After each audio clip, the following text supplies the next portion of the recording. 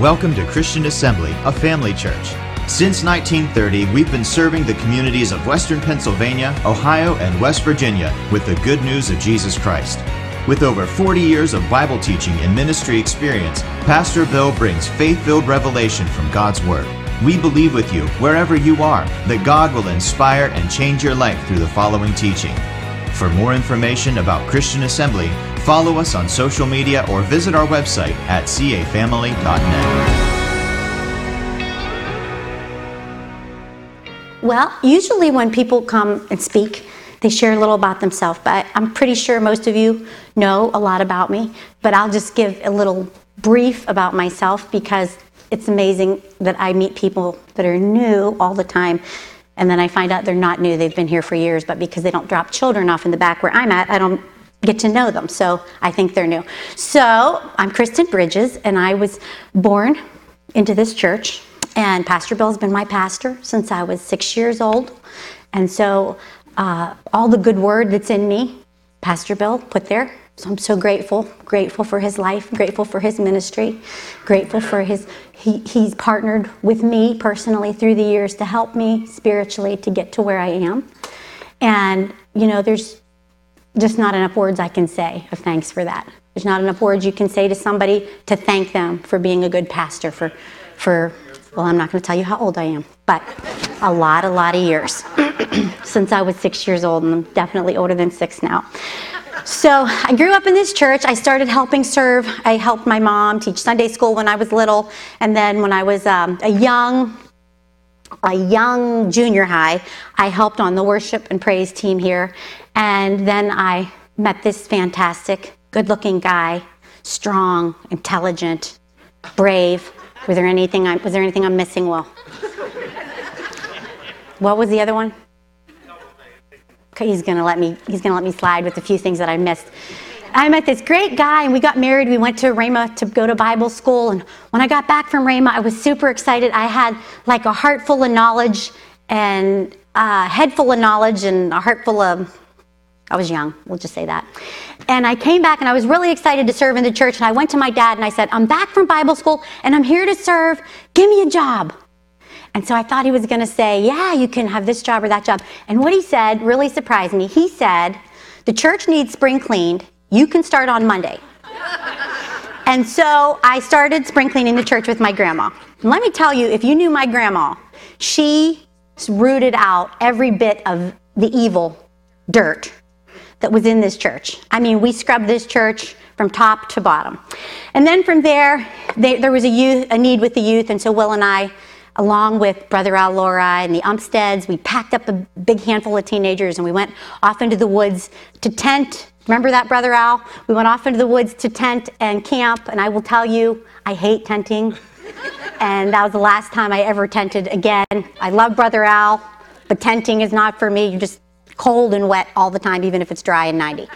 So we went tenting and we're served with the youth, and it was great. And then Will and I started to preach and evangelize and travel, and we did that for several years, often living out of our van in between churches because we just didn't have any money for hotels. And I remember one time in particular, we were traveling in the South. It was early spring, and so we were living in our van in between one church and another, and we had to get a shower before we went to the next church. So we bathed in a creek, and I will never forget how cold the water is on your head in early spring in Virginia. So cold you get an instant headache. So we bathed in the creek. One of us was the lookout, and we would holler if we saw someone coming, that way, hiking down the path or whatever. And then before you know it, we had a little baby girl, Mariah, our first baby, and she just brought us so much joy. But having a baby made it harder for me to travel all the time, especially it made it harder living in a van. So we'll continue to travel a little bit, and once again, I was here more often to serve in the church, and we started the bus ministry, which was a fantastic outreach. So many faithful volunteers. I mean, just so many people in this church poured their heart into those kids, and it was a beautiful, beautiful time. And in the process, then we had a second child, our little sweet Daniel, he just was a child who gave me joy from the moment he was born. Just the minute he came into my life, he brought me so much joy. He's given a little yeah signal. And to this day, he still gives us so much joy. We had Daniel, and then before you know it, there was a position available here at the church. The children's minister, Jen Hooley, was getting married and she was going to move. And I really felt like I should go and ask the pastor if I could have this job. You notice this time I was smarter. I just bypassed my dad. I didn't want to clean the church again, to be honest. So I went straight to Pastor Bell, and I had a whole list of arguments prepared as to why he should give me a chance to do this job. And I said, Pastor, I'd really love the opportunity to do this children's ministry job. And he said, sure. And I said, listen, I've been serving here since I was 15, very faithfully. Anything that you've asked me to do, I've done it, Pastor. And he said, yeah, you can have the job.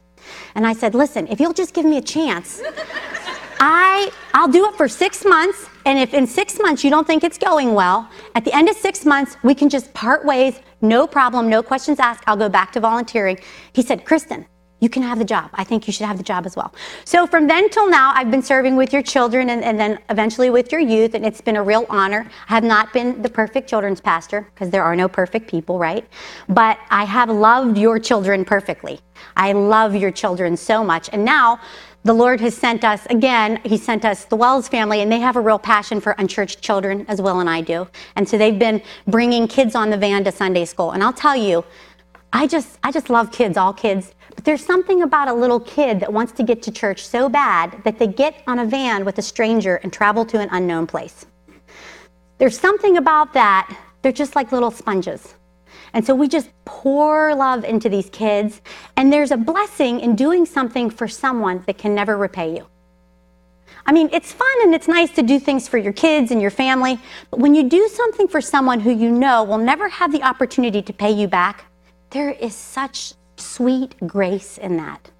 And so we're starting that, and you know what? My prayer is that we'll eventually be able to bring every kid in 25 or 50 miles that wants to come to church that can't get here otherwise, that we'll have a whole fleet of buses and vans and we'll bring them so that everyone in our area can hear about Jesus and about how he can change their life and about how he will never leave them and never forsake them. Amen? Amen. Okay, enough about me. Today I'm going to give you a little message. I'm going to try to be brief because I'm used to talking to kids and their attention span is about 25 minutes. So you've probably already made it through a good portion of my message today, so congratulations. The title of my message today is Never Be Afraid to Trust an Unknown Future to a Known God. And that's actually a quote by Corrie ten Boom, who's one of my heroes of the Holocaust. And I think it just so powerfully talks about, or wraps up what we're going to share today. So if you have your Bible, open to the book of Isaiah. If you have your phone, scroll to the book of Isaiah. I love the way that Isaiah beautifully illustrates this message, and I relate it today to trusting God with our lives. I want to talk to you about a particular chapter today. If you have your Bible, and you can turn to Isaiah 54, or scroll there. But let me just give you some context here. Isaiah, by the way, the name means the Lord is salvation. What a great name, and what a great name to know if you're trusting God with your whole life. Amen. Now, Isaiah was a prophet of the southern kingdom of Judah during the reign of 4 kings. That was a ministry that went over a span half a century, so over 50 years. And this is about 739 to 686 BC, if you're a person who likes to know where it fits into history, like my little Mariah does. She likes to know where it fits in the timeline. And Isaiah spoke under the inspiration of the Holy Spirit to the backslidden, idolatrous condition of God's people. And there were so many things wrong in the nation. So many things. Their religion had become a sham. There was injustice. They were mistreating each other. There was oppression. There was immorality, greed, pride, selfishness, you name it. Bad things. And it was happening there. So in the early parts of Isaiah, he just says this. He says, sick, sick, sick. The whole body is sick from head to toe. This is the people of God that he's talking about. He's saying they're all sick. And in the course of the book, particularly in the first 39 chapters, he foretells as a prophet the coming judgment of God. You see, the Jewish nation, the people of Judah, they were going to be sent into exile. Remember this, the Babylonian captivity? And it was going to last for 70 years. But God enabled Isaiah to look ahead and to see this coming judgment, which wasn't going to happen until decades later. The Babylonians were not knocking at the door when Isaiah was writing this. But God gave him this vision of what was going to happen. He prophesied this. He said, there is going to be an exile. This is intended to be a warning from God. Basically, he's saying, repent, so there's no need for judgment. So he told about the judgment, and then God enabled him to look even further past the judgment, beyond the 70-year exile, to see the day years later when the exiles would return to Jerusalem, to Zion, long after Isaiah's lifetime, and to see hundreds of years even beyond that, the coming of Messiah, God's suffering servant, who would take on himself the sins of the people so that they would be redeemed. And not only that, but even beyond that, God let Isaiah have a glimpse of the coming reign and rule of Christ. This time not God's suffering servant, but God's exalted servant, right? Who would bring the new heavens and the new earth. Praise the Lord. So you have this entire span of creation, the fall, redemption, new creation, the whole consummation of God's plan. Well, Isaiah saw the whole thing. Now, he didn't see it in detail. He saw it in kind of a hazy way. In fact, some of the Jews who would read this in Jesus' time, they kind of conflated the idea of the suffering servant and the exalted servant. And they thought when Jesus came, well, if he's the Messiah, then he's going to get rid of the Romans. He's going to throw off our oppressors. They put two ideas together that shouldn't have been together. They were combining them. They didn't see that there were seasons and there were different times, that God's people were in this current condition. They'd be exiled for 70 years, and then they would come back to the land. And hundreds of years later, the Messiah would come to the earth, God in the flesh, the story, to suffer and die for the sins of mankind. Then he would go back to heaven. He would come long after that back to the earth to rule and preside over the new heavens and the new earth. So just follow me. I'm just giving you some context real quick. All of this is told in kind of a cloudy, foggy sort of way. You don't see clear details. In fact, some of the commentators debate about, is this millennium? Is this going to happen in the millennium? Is it this or that? It's not clear, but you get the big picture. You get the sense that God wins and we win. Amen? Amen. So I don't think there's any Old Testament book that gives you a greater sense of the span of God's whole story that he's writing for his people, his whole eternal plan to rescue fallen man. So I'm going to give you a little clue here as you read Isaiah. Sometimes it's helpful to have Isaiah open and to also have Revelation open, because these books have a lot of parallels. There are things promised in Isaiah that are fulfilled in Revelation. There are even scriptures from Isaiah that are quoted in Revelation. So in Revelation, we see the climax of God's great story, right? We see the fulfillment of all of his promise. So that's some context for Isaiah. So let's go back to Isaiah chapter 54. Now, I'm not going to do this passage full justice. I just want to give you kind of an overview, a sense of what we experience in the chapter and how it relates to the theme of we can trust God with our whole life. Amen? So as we walk through this chapter, and you could do this in other parts of Isaiah as well, chapter 62 as well has a lot of the same things. I'm hopeful, I'm praying that today you'll get a sense of God's bigger picture and that you can trust him with your today, with your tomorrow, with your forever. So look at the first word in Isaiah 54, at least in my translation. Now, I'm going to use the Christian Standard Bible today. I generally don't use this translation, but I'm going to use it today because I like the way it illustrates what Isaiah is saying. So the first word in the translation is rejoice. Now, in other translations, the first word is sing. Sing, rejoice, whatever you want. But what follows that first word seems to be anything but a cause for joy, doesn't it? Rejoice, childless one who did not give birth.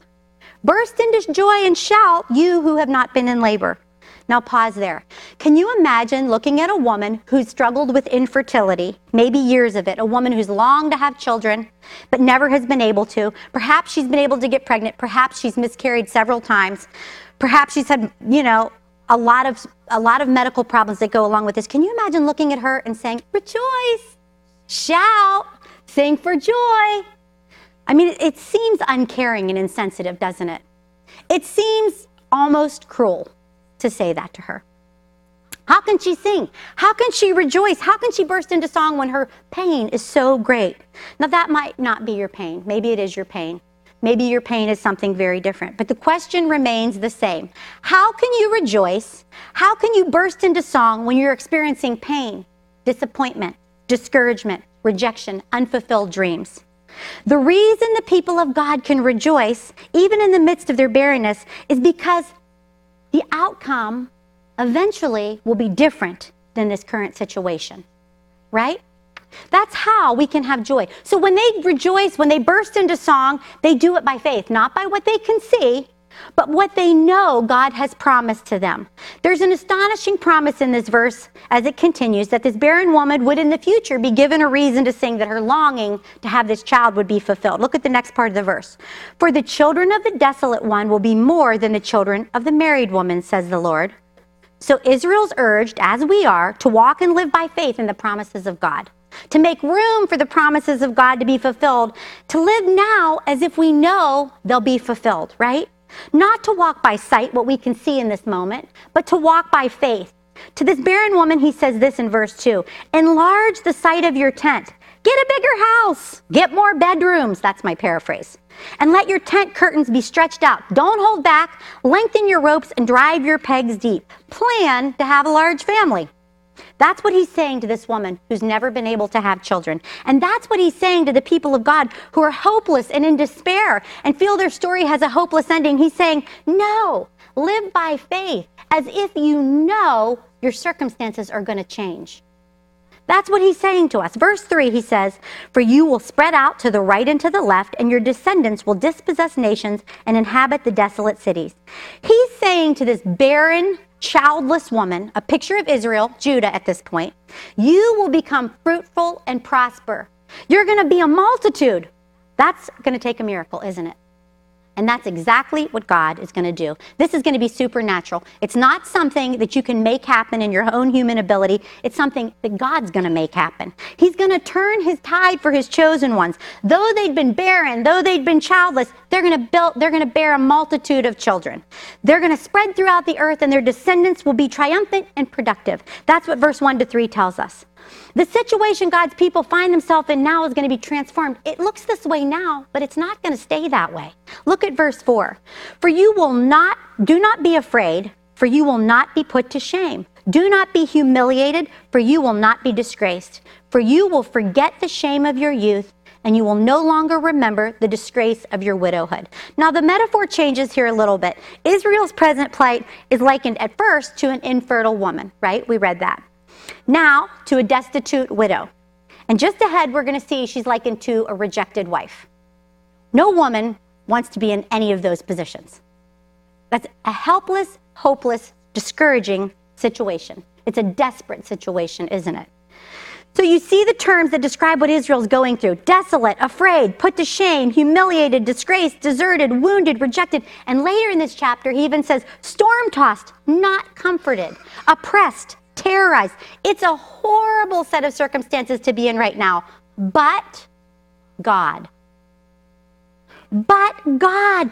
Everything looks different when you bring God into the situation, doesn't it? Amen. We don't have to do it on our own. And he doesn't want us to do it on our own. And guess what? It won't work out if you do it on your own. Exactly right. But God. And so in verse 5, it says, indeed, your husband is your maker. That's a capital M there. The shame and disgrace of their widowhood will be removed, for your husband is your maker. God is the faithful husband, even when we're unfaithful, which is why she was likened to a widow, because she'd been unfaithful to God. He's saying, it's your sins have caused this. This is your fault that you're in this situation. But I'm God, and I'm faithful. I'm your maker. I'm going to be the one who redeems you from this bad situation. He says, his name is the Lord of armies, and the Holy One of Israel is your Redeemer. He is called the God of the whole earth. That's verse 5. Wow, right? The God of the whole earth is on your side. Now, the people of God are in serious trouble here. God doesn't say to them, hey, you get a plan, figure it out, get together, huddle up, find a way out of this thing. Okay, I gave you all brains. Figure out how to get out of this. He says, you may feel deserted, but you're not deserted. You may feel like the situation will never change and that it's sent to ruin you, but I'm telling you, it won't ruin you. He's saying, I'm the Lord of armies, the Holy One of Israel, your Redeemer, the God of the whole earth, and he cares for his people. He's not insensitive to what we go through. He wasn't insensitive to what they went through, even though they had been idolatrous and wicked and just all kind of terrible stuff. He didn't turn his back, and he didn't desert them forever. Verse 6 says, for the Lord has called you like a wife deserted and wounded in spirit. This is the rejected woman picture here. A wife of one's youth when she is rejected, says your God. The Lord has called you, this barren woman, this destitute widow, this rejected wife. The Lord has called you. See, Israel's sins have caused Israel to go into this Babylonian captivity, into exile, right? But God doesn't rub their noses in their failure. He points it out because he wants them to acknowledge it. He wants them to repent from it. But he also promises, in order to motivate them, he promises that his grace and his mercy would restore them, and it would utterly change the entire trajectory of their future. How about that? How about when we've been in a situation, and all of us have, where we've done something and it just devastates our life? God's saying, don't stay there. I'll help you out. The minute that you turn to me, I will utterly change the trajectory of your future. I will put you on a new path. God is the one who can light your way. God is the one who can bring you out of whatever storm it is that you're in. He's the only one. We can't do it. Now, it says that he said this to motivate them to repentance, which reminds me of one of my favorite scriptures in the Bible, which is Romans 2:4. It's the kindness of the Lord that leads us to repentance. I mean, I just love that scripture. God's just not, you did this, blah, blah, blah. He's just not like that, is he?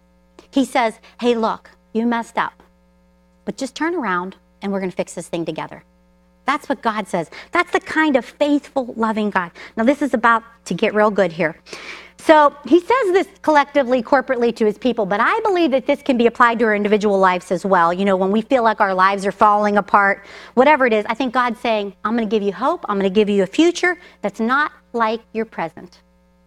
Who here wants a future that's not like their present?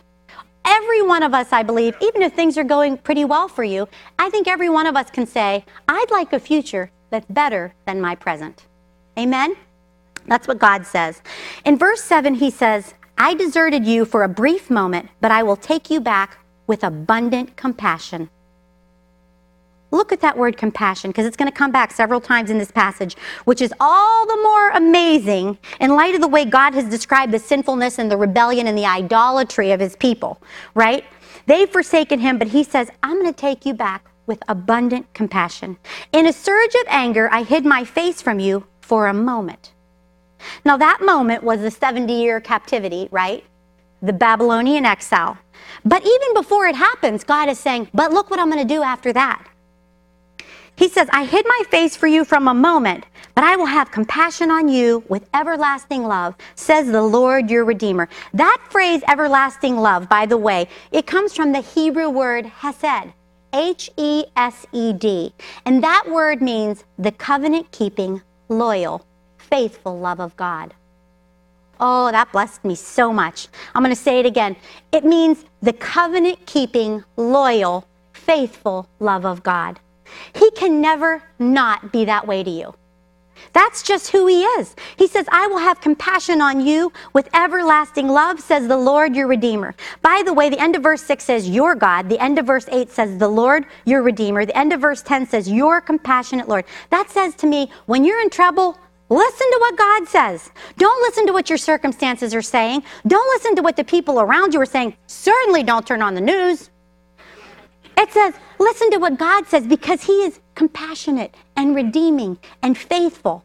So God, it seems like in this passage he's deserted his people and he's hidden his face from them in discipline. But his anger is but for a brief moment in verse 7 and verse 8. For a moment. What will last forever is not his anger, is not his discipline, not his chastening, but his compassion is what will last forever. His covenant love, his hesed, that's what will last forever. Though they've sinned against him and they rightly deserve the wrath that they're suffering, he's going to have mercy on them. Why? Because they deserve it? No, they don't deserve it at all. They've been entirely wicked. It's because it's his nature. He is your compassionate Lord. That's what verse 10 tells us. And speaking of his covenant, his character, he says in verse 9, for this is like the days of Noah to me, God says, when I swore that the water of Noah would never flood the earth again. Now, Noah was a judgment era, right? He's talking about going back to that period of judgment. He says, I swore that I would never flood the earth again. So have I sworn now, God's covenant, that I will not be angry with you or rebuke you. Then verse 10, one of the most amazing verses in the scripture, says, Though the mountains move and the hills shake, my love, my hesed, my eternal, everlasting, covenant-keeping love will not be removed from you, and my covenant of peace will not be shaken, says your compassionate Lord. This is why we need to counsel our hearts according to God's word, right? When everything looks like the mountains are moving and the hills are shaking, we need to counsel our hearts about what kind of love God has for us, the kind of promises that he's made, and the covenant that he has with us. Their love has been fickle. They have left him, right? They've went after other gods, but his love is steadfast and unchanging. No matter what they do, he's going to keep his promises. His love will not be removed from them, and nothing they can do, nothing anyone else can do, will ever shake, threaten, or nullify his covenant of peace. Wow. Thank you, Jesus, right? Thank you, Jesus. So he's used these word pictures, 3 of them, the analogies of a childless barren woman, a destitute widow, and a rejected wife to describe his people. And now as we go to verse 11, he talks about the condition of Jerusalem, the capital city, the place where the people come to worship the Lord. So Jerusalem is often used as a symbol or a picture of people coming into the presence of God. So he uses it as a picture of the capital city, and the city's been under siege. It's been ransacked by enemies, and he says this too is going to change when Messiah brings his kingdom to earth because of his compassion. So in verse 11 he says, poor Jerusalem, storm-tossed and not comforted. Now that's a picture of the judgment to come when the Babylonians would come and when they would place Jerusalem under siege. It would be widespread havoc and destruction. I mean, the holy place where God met with his people, it was going to be destroyed, right? Totally ransacked. And the people would grieve the loss. They should have grieved the loss before they sinned, right? So that this never happened. So they should have grieved the loss before they went after other gods, and they wouldn't be in this situation. But God's wanting to discipline them just so that they'll return to him. God's discipline of people is not punitive, it's restorative, right? It's not inflicting or intended to punish someone. Now, have you ever, I'm just going to tell a story. My children have had wonderful, wonderful teachers. Wonderful teachers. I mean, in Christian school, in public school, in home school, a great teacher. In cyber school, Danny's shaking his head no. That only worked for about a year. It didn't work for a year, huh, Dan? My kids have had fantastic teachers, but we've had 1 or 2, and all of my kids as teachers that maybe could have used a little more compassion. There was one teacher in particular who seemed to love to punish children. And this teacher was real young, didn't have any kids, so I cut the girl some slack, but my kid would come home and tell me these stories all the time about how mean this teacher was. This teacher's so mean. And I had this policy where I didn't like to undermine authority with my kids. So if they complained about a teacher, I would say, well, you do the right thing, and then you won't have to worry about the teacher being mean. If you do what you're supposed to do, everything will be fine for you. So I really just kind of went with that. But then towards the end of the year, I went in to help with a classroom party. And when I walked in, there was another mother already there, and she'd passed out these little sticky frogs. Have you ever seen these sticky frogs? They're kind of gummy, and you can fling them at something and they'll stick. So this other mother got there early, and she passed out these sticky frogs, and there's a class of little boys, elementary age. And you can just imagine what happened with these little boys with the sticky frogs. To be honest, if you gave my husband, my dad, and my brother-in-law a sticky frog all right now, same thing. They'd be flinging them, they'd be on the ceiling, they'd be on the walls. This is the nature of men, even as little boys. So it's not a bad thing, it's playful and it's lovely. They took their sticky frogs and they just started flinging them at the ceiling. Now, I mean, the sticky frogs are they're garbage, they're junk. They're going to fall off the ceiling eventually because the stick doesn't last that long. But this teacher became incensed, and she started yelling at these little boys in this room. And I was watching her thinking, she's enjoying this. She told those little boys in that room, none of them could participate in the party. The party didn't even start yet. We just got there. Nobody could participate in the party. They had to sit in chairs and watch the party because they took these little frogs and flung them at the ceiling. Now I'm thinking, this lady is not nice. She is enjoying punishment. Now, if you have been raised by someone who enjoys punishing, or if you have had a lot of people in your life, maybe teachers, who've enjoyed punishing, sometimes people get a wrong impression of God, that God enjoys punishing. That God is like King Triton up in the sky holding a lightning bolt, and his eyes are searching the earth, not to help and strongly support those who love him. No, they get a picture that God is in heaven holding a lightning bolt. As soon as you get out of line, you're getting it. Zap, right? This is the picture I have of God, but it's not true. You can think it, you can say it, other people can preach it. It's not true. The Bible says that God loves us, and we see all throughout the scripture that he doesn't punish us to be mean or to inflict pain. It's just to bring us back, to get us back on the right path, right? One more thing. When Danny was little, he really wanted to peel a carrot. And you know, a carrot peeler is pretty sharp. And he kept asking me, please, he's a persistent little guy. Please, I want to peel a carrot. He was probably 4 or 5. And I kept saying, Dan, you can't peel a carrot. It's too sharp. Please, I want to peel a carrot. I want to peel a carrot. I want to peel a carrot. So you know where this is going. He tries to peel the carrot, takes off a strip of his skin. And he's crying. In that moment, did I want to punish him for peeling the carrot? No, I felt bad because he was hurt. I knew that it was what he had done that caused him to be hurt, and it was his disobedience that caused him to be hurt. But did it make me want to punish him and lash out in anger and make him suffer more? No. That's how God is. God loves us.